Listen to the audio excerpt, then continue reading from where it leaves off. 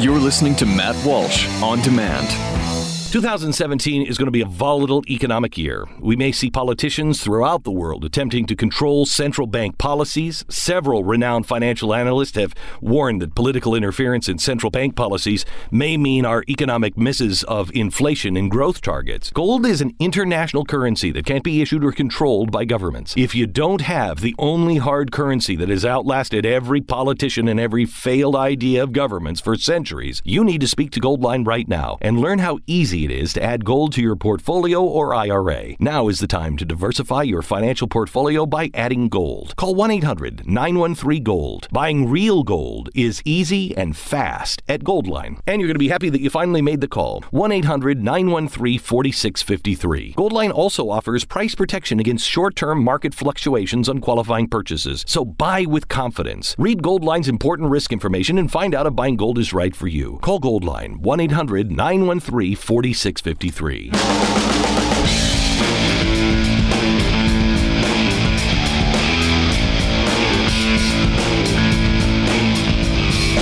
I couldn't decide what topic to hit for the podcast today, so instead I'm going to run through 3 topics as quickly as I can. This is a total rush job, I have to be honest with you.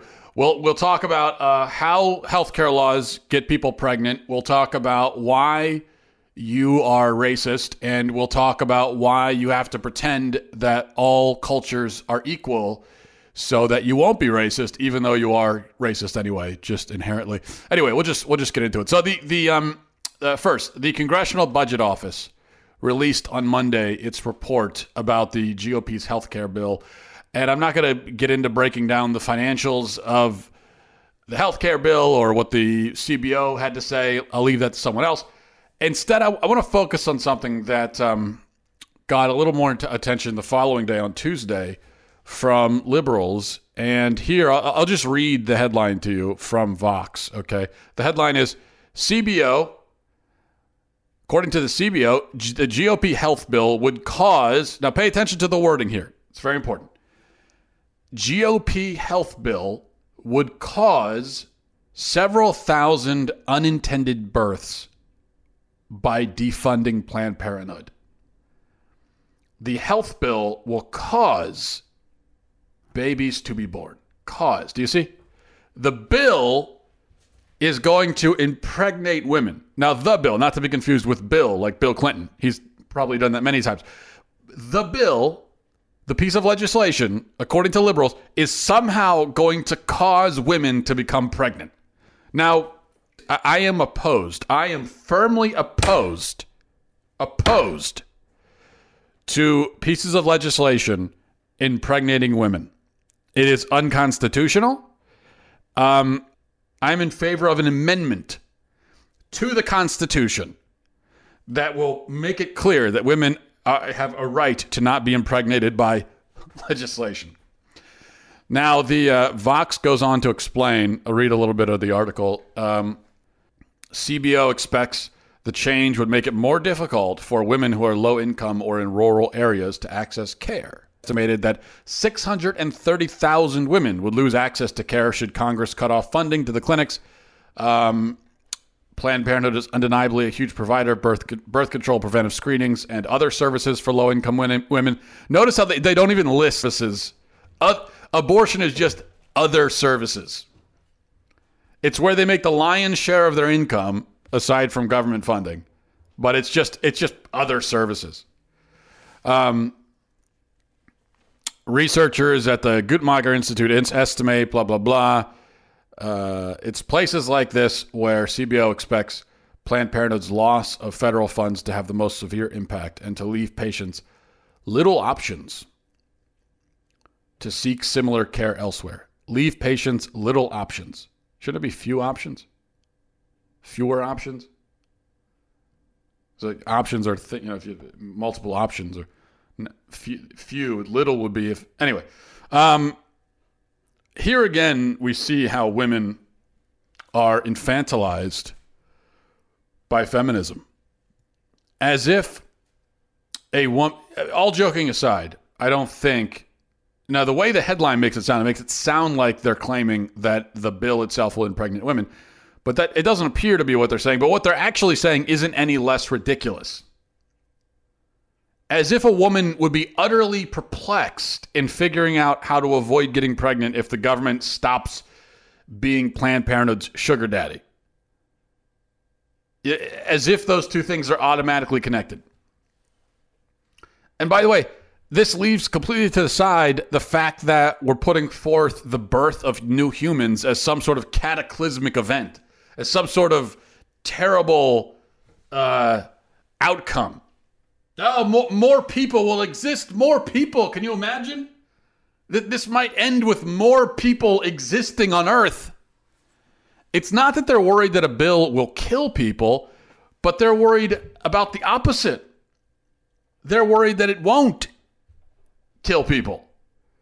They're worried that they may have to share the planet with more humans. But even leaving that to the side, because you have to pick and choose which element of insanity to address with liberals. So just focusing on this kind of step process that feminists have proposed here. Government passes some kind of law or repeals a law or whatever, and boom, next step, just like that, women are pregnant. But there is, there is another way, and I'm not even talking about buying your damn birth control yourself, which is also an option if that's what you want to do. But even aside from that, I think there's a better option for anyone who doesn't want to have a baby. And that's particularly if you're not married. And that's this. You don't have sex. That is an option, That is an option to not have sex. If you can't handle the possibility of a baby, then you don't have to have sex. And that's why when we say, well, the Planned Parenthood is defunded and then babies are born, women or babies are born, that leaves out a middle step. So you're cutting out the middleman. And the middle step is women have sex with men. Okay, getting into the birds and the bees here a little bit, but this is how it works. Women have sex with men, and then babies are conceived through that physical union. And so if you don't do that, then there won't be any babies. And here's the thing. No bill that is being written or has ever been written in America forces women to have sex, right? Now, I know the argument is that it's unrealistic to ask people to exercise basic control over themselves. And I understand that it is hard legitimately to exercise control. Self-control is a difficult thing, especially in this day and age. But you can't rule this out as an option. You can't just completely rule out the option of people controlling themselves. Because once you've done that, then it's game over at that point. It's like once you have basically said human beings are animals and we cannot control ourselves even a little bit, well, then there's not a lot that the law can do or the government can do to facilitate things or make things easier if we're just like total animals and we cannot control ourselves. We have ruled out even the possibility of controlling ourselves. But okay, if you want this phrased more positively, people like things to be more positive, well, let's put it this way. In a positive light. Have all the sex you want, and then babies won't be such an apocalyptic, terrible thing if you're married, hopefully. So those are two, one option, don't have sex if you don't want to have babies. Option related to that, second option is related, get married, and then you don't have to worry about it as much. All right, so that was liberal insanity item number one. Let's move on to number two. There's this meme that's been going around, a meme about how to actively reject white privilege. It's a 10-step process, and let me just read. I'm going to read some of these for you, and 10 ways you can actively reject your white privilege. Number one. Take up minimal space during anti-racism dialogues and protests. Number 2, stop contributing to gentrification and calling it urban development. Never invite people of color to the table for the sake of claiming diversity. So I guess what they're saying is we shouldn't have affirmative action then, because that's what affirmative action is. Number 5, refrain from using your non-white friends as your urban dictionary. Number 6, stop lifting up non-confrontational people of color as examples of what people of color activism should be. Okay. All right.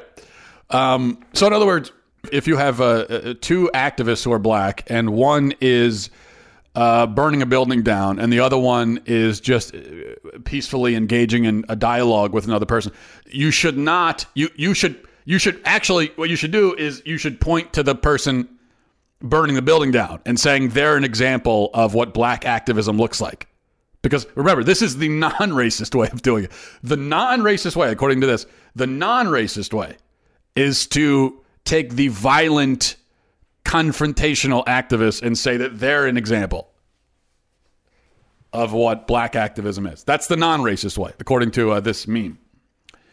Number 7, call your friends, family, and coworkers out on racism, even if a person of color isn't in the room. So be the racism police. You got it? Anytime you sense out racism, just constantly.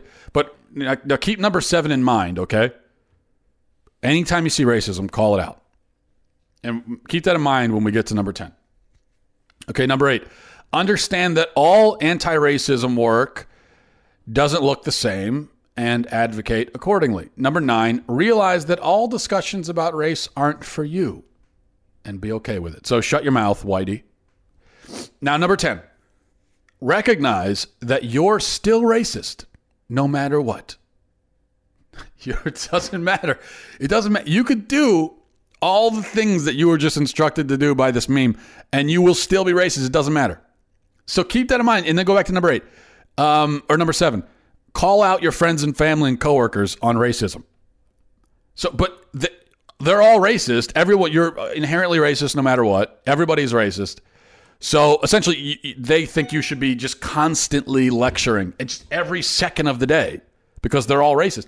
Every second of the day, you should be lecturing your family, friends, and coworkers about their racism until you are utterly disowned from the family and nobody wants to go near you because you're literally the worst person to be around.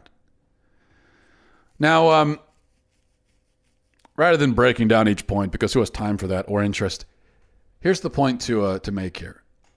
For being the ones who constantly complain about shaming, it's remarkable that liberals do so much of it themselves.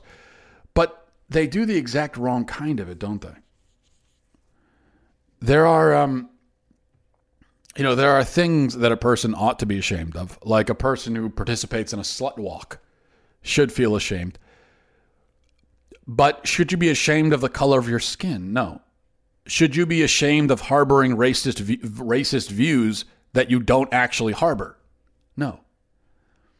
So listen, if your goal is to bring down the white man,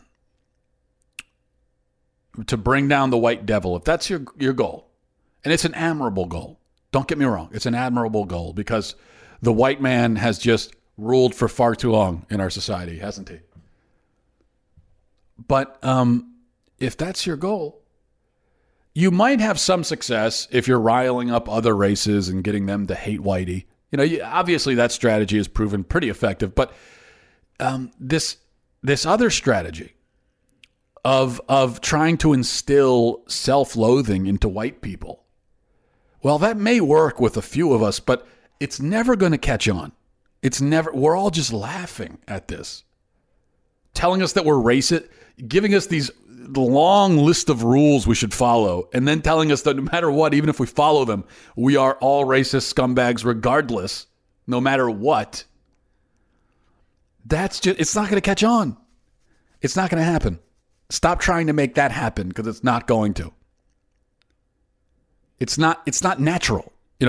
First of all, we recognize it inherently as not true. So we know whether we're racist, and if we're not racist, you could tell us we're racist all day long. We're not going to believe it. Only the most vulnerable, intellectually vulnerable and gullible and dumbest among us will be convinced that they are racist when they actually aren't, because you screamed it at them enough times. But most of us we're never going to accept it because we know it's not true. And it's not a natural thing to try to get an entire race of people to walk around constantly ashamed of their race. It's not gonna, it never works. And it's not gonna work in this case. So I don't know what to tell you. Think of a new strategy, because this one isn't catching on, but it does provide a lot of comedy for us. So maybe I should encourage you to keep doing it. All right, finally, Representative Steve King, somewhat related, I guess. Representative Steve King got himself into some hot water over the weekend when he tweeted something. He tweeted something controversial. And this, of course, is about 35% of all news now. 35% of all news is reporting on something that someone said on Twitter that was, unpleasant or unpopular. Oftentimes it's the president saying it, but not always. And this is what the news is now. Just, this person said this on Twitter. So you probably heard about this. Steve King sent out a tweet. In his original tweet, he said that we have to understand that culture and demographics are our destiny.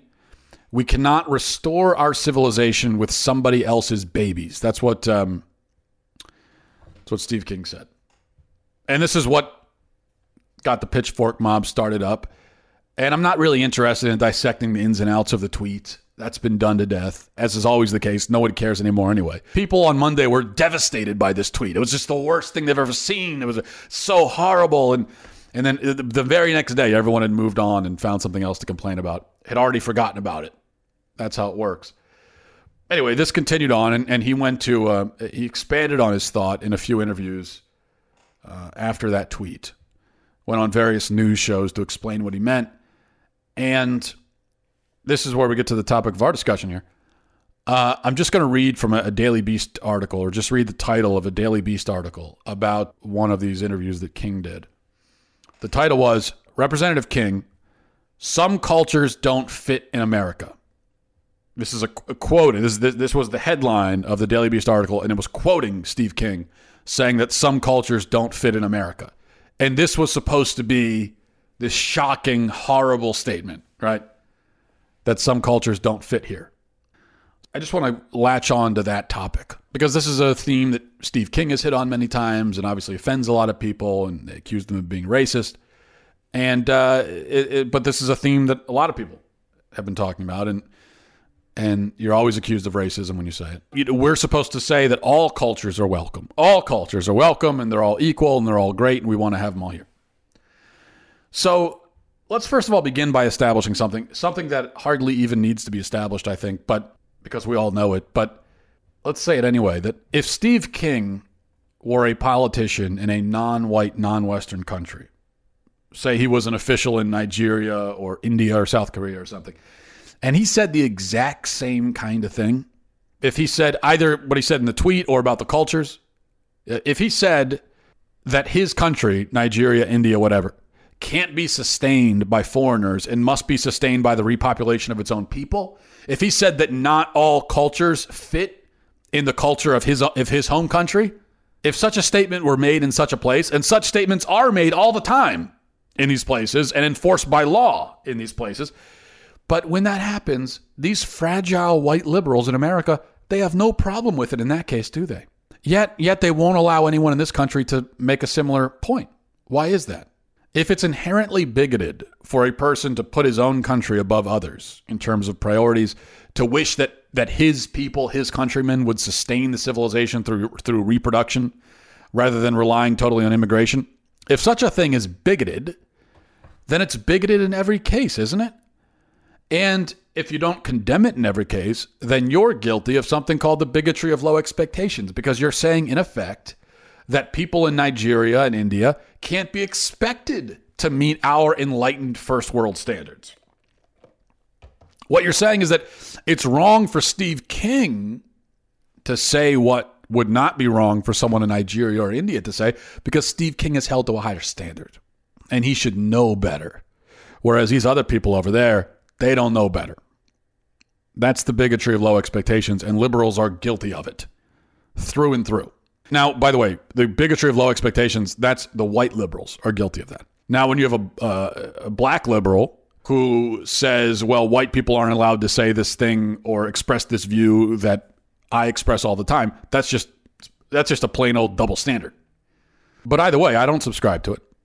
And as a white person, I think it's perfectly acceptable and normal for a person who lives in another country to want to achieve some kind of national identity and then to protect and sustain that identity. And moreover, if I were to move for some reason to Nigeria or India or Sudan, which I don't see happening, but if I were to move, I would totally accept and embrace the fact that they want me to a certain extent to conform to their culture and their way of life, because it's their culture and their country and their way of life. And if I was not prepared to conform to it, I wouldn't move there. In fact, if I were to move there, I imagine that would be one of my primary incentives of doing so. In other words, if I really can't stand, if I hate Indian culture, I would never move there, would I? So if I do, then that's a statement that I embrace and accept this culture, and I want to be a part of it. And if in fact I've moved there and I don't embrace it, I don't accept it, and I don't want to be a part of it, then I shouldn't be there. That's how it goes in any country. That's how it would go in India or Nigeria, and that's how it should go here. This does not make me a white nationalist, because I'm talking about America. And when I say we, I mean Americans, black, white, or otherwise, which is what Steve King meant. Black people are a part of the national identity. I don't deny that. I don't hear very many people denying that. I mean, there are some actual white nationalist racists out there, but they're a very small group. The rest of us aren't denying it. But in order for me to say, oh, black people are a part of our national identity, which they are, but I can only say that if I believe that we have a national identity, because if we don't have a national identity, then what does it mean to say that they're a part of it? What are they a part of exactly?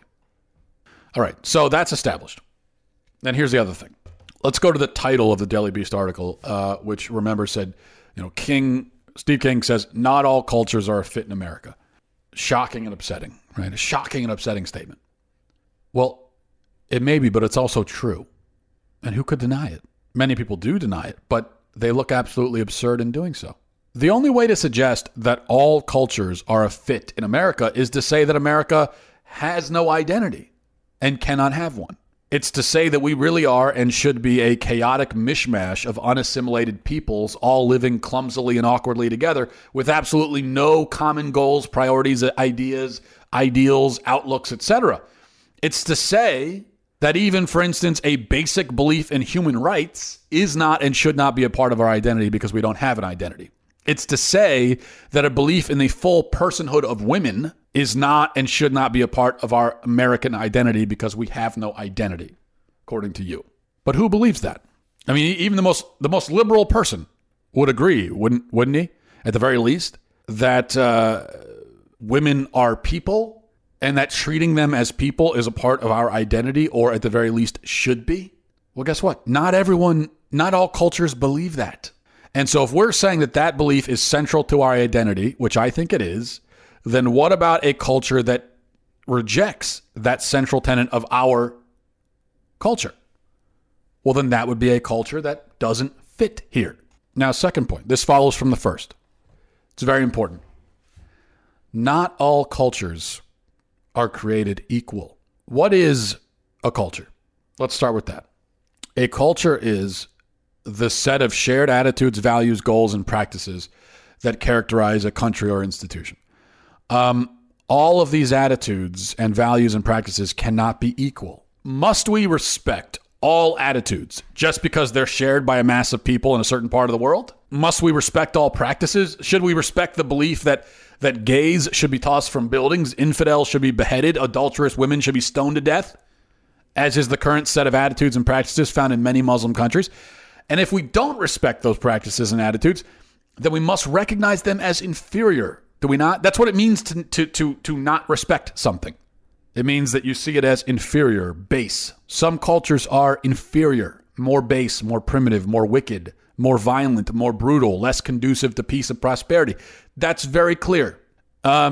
And it's not just some of these Muslim cultures, but if you find a culture of loincloth-wearing pagans living in the rainforest, still dying of diseases that the modern world cured 2,000 years ago, it's fair to say that this is in many ways an inferior culture to our own. It doesn't mean that the people are less human than us, but it does mean that they're still equal in God's eyes, equal in human dignity and worth.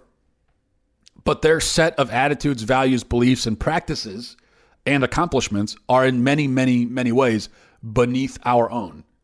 And I say this as someone who is not a big fan of our culture as it currently is. I wish very much that there were a culture better than ours in the world, because ours is pretty bad right now, mostly thanks to 50 years of progressive infiltration in all of our major institutions. I think most of the West is suffering from a disease, a spiritual disease. And so that's a big problem in our culture. But we know about the problems in the cultures of the Middle East. And I can't think of an Asian country that I'd rather live in, really. And many are not entirely free of the debauchery and excesses that characterize our own. Some suffer more from them, arguably, like Japan. And even if you go south of the border, you'll find many countries that have many of our vices, many of our modern Western vices, and also suffer from the same spiritual disease. I mean, I just read a story about down in Argentina, these radical feminists who staged a woman came out dressed as the Virgin Mary, and they staged a mock abortion of Christ in front of a cathedral in Argentina. Now, so when I say that they suffer from a lot of the same spiritual illnesses as us, not only do they suffer from them, but in many cases, they have them worse than we do. Like, even our feminists aren't doing that yet. So unfortunately, in many of these countries south of the border, they have a lot of the same problems as us, culturally speaking. Yet on top of that, they're also collapsing from within. Their institutions have failed. Drug cartels are running the show. Duffel bags full of severed heads can be found by the sides of the roads, etc. So that's the situation in the world right now. What I'm saying is that as big a critic of our culture as I am, being that I don't think it's anywhere close to ideal, I still would say that not all cultures are equal, and many cultures are clearly inferior to our own because they suffer from a lot of the same problems but don't have hardly any of the same benefits. I'm only able to criticize our culture because cultures are things that can be criticized, and they only can be criticized because they can be judged against an objective standard. It's not all relative. And if we can judge them against an objective standard, and we can say that this one is better than this one, and this one, and so on. The good part of that is it means that hopefully these are problems that can be addressed and that cultures can be improved. I certainly hope cultures can be improved because I want ours to be drastically improved. And that's what I'm fighting for. So all cultures are not created equal. And to argue otherwise is simply not. All right. So I got through all those. Got through all three of those in a little less than 30 minutes. Pretty good. Pretty good timing. All right, I'll talk to you guys next time. A cruce salus. Godspeed.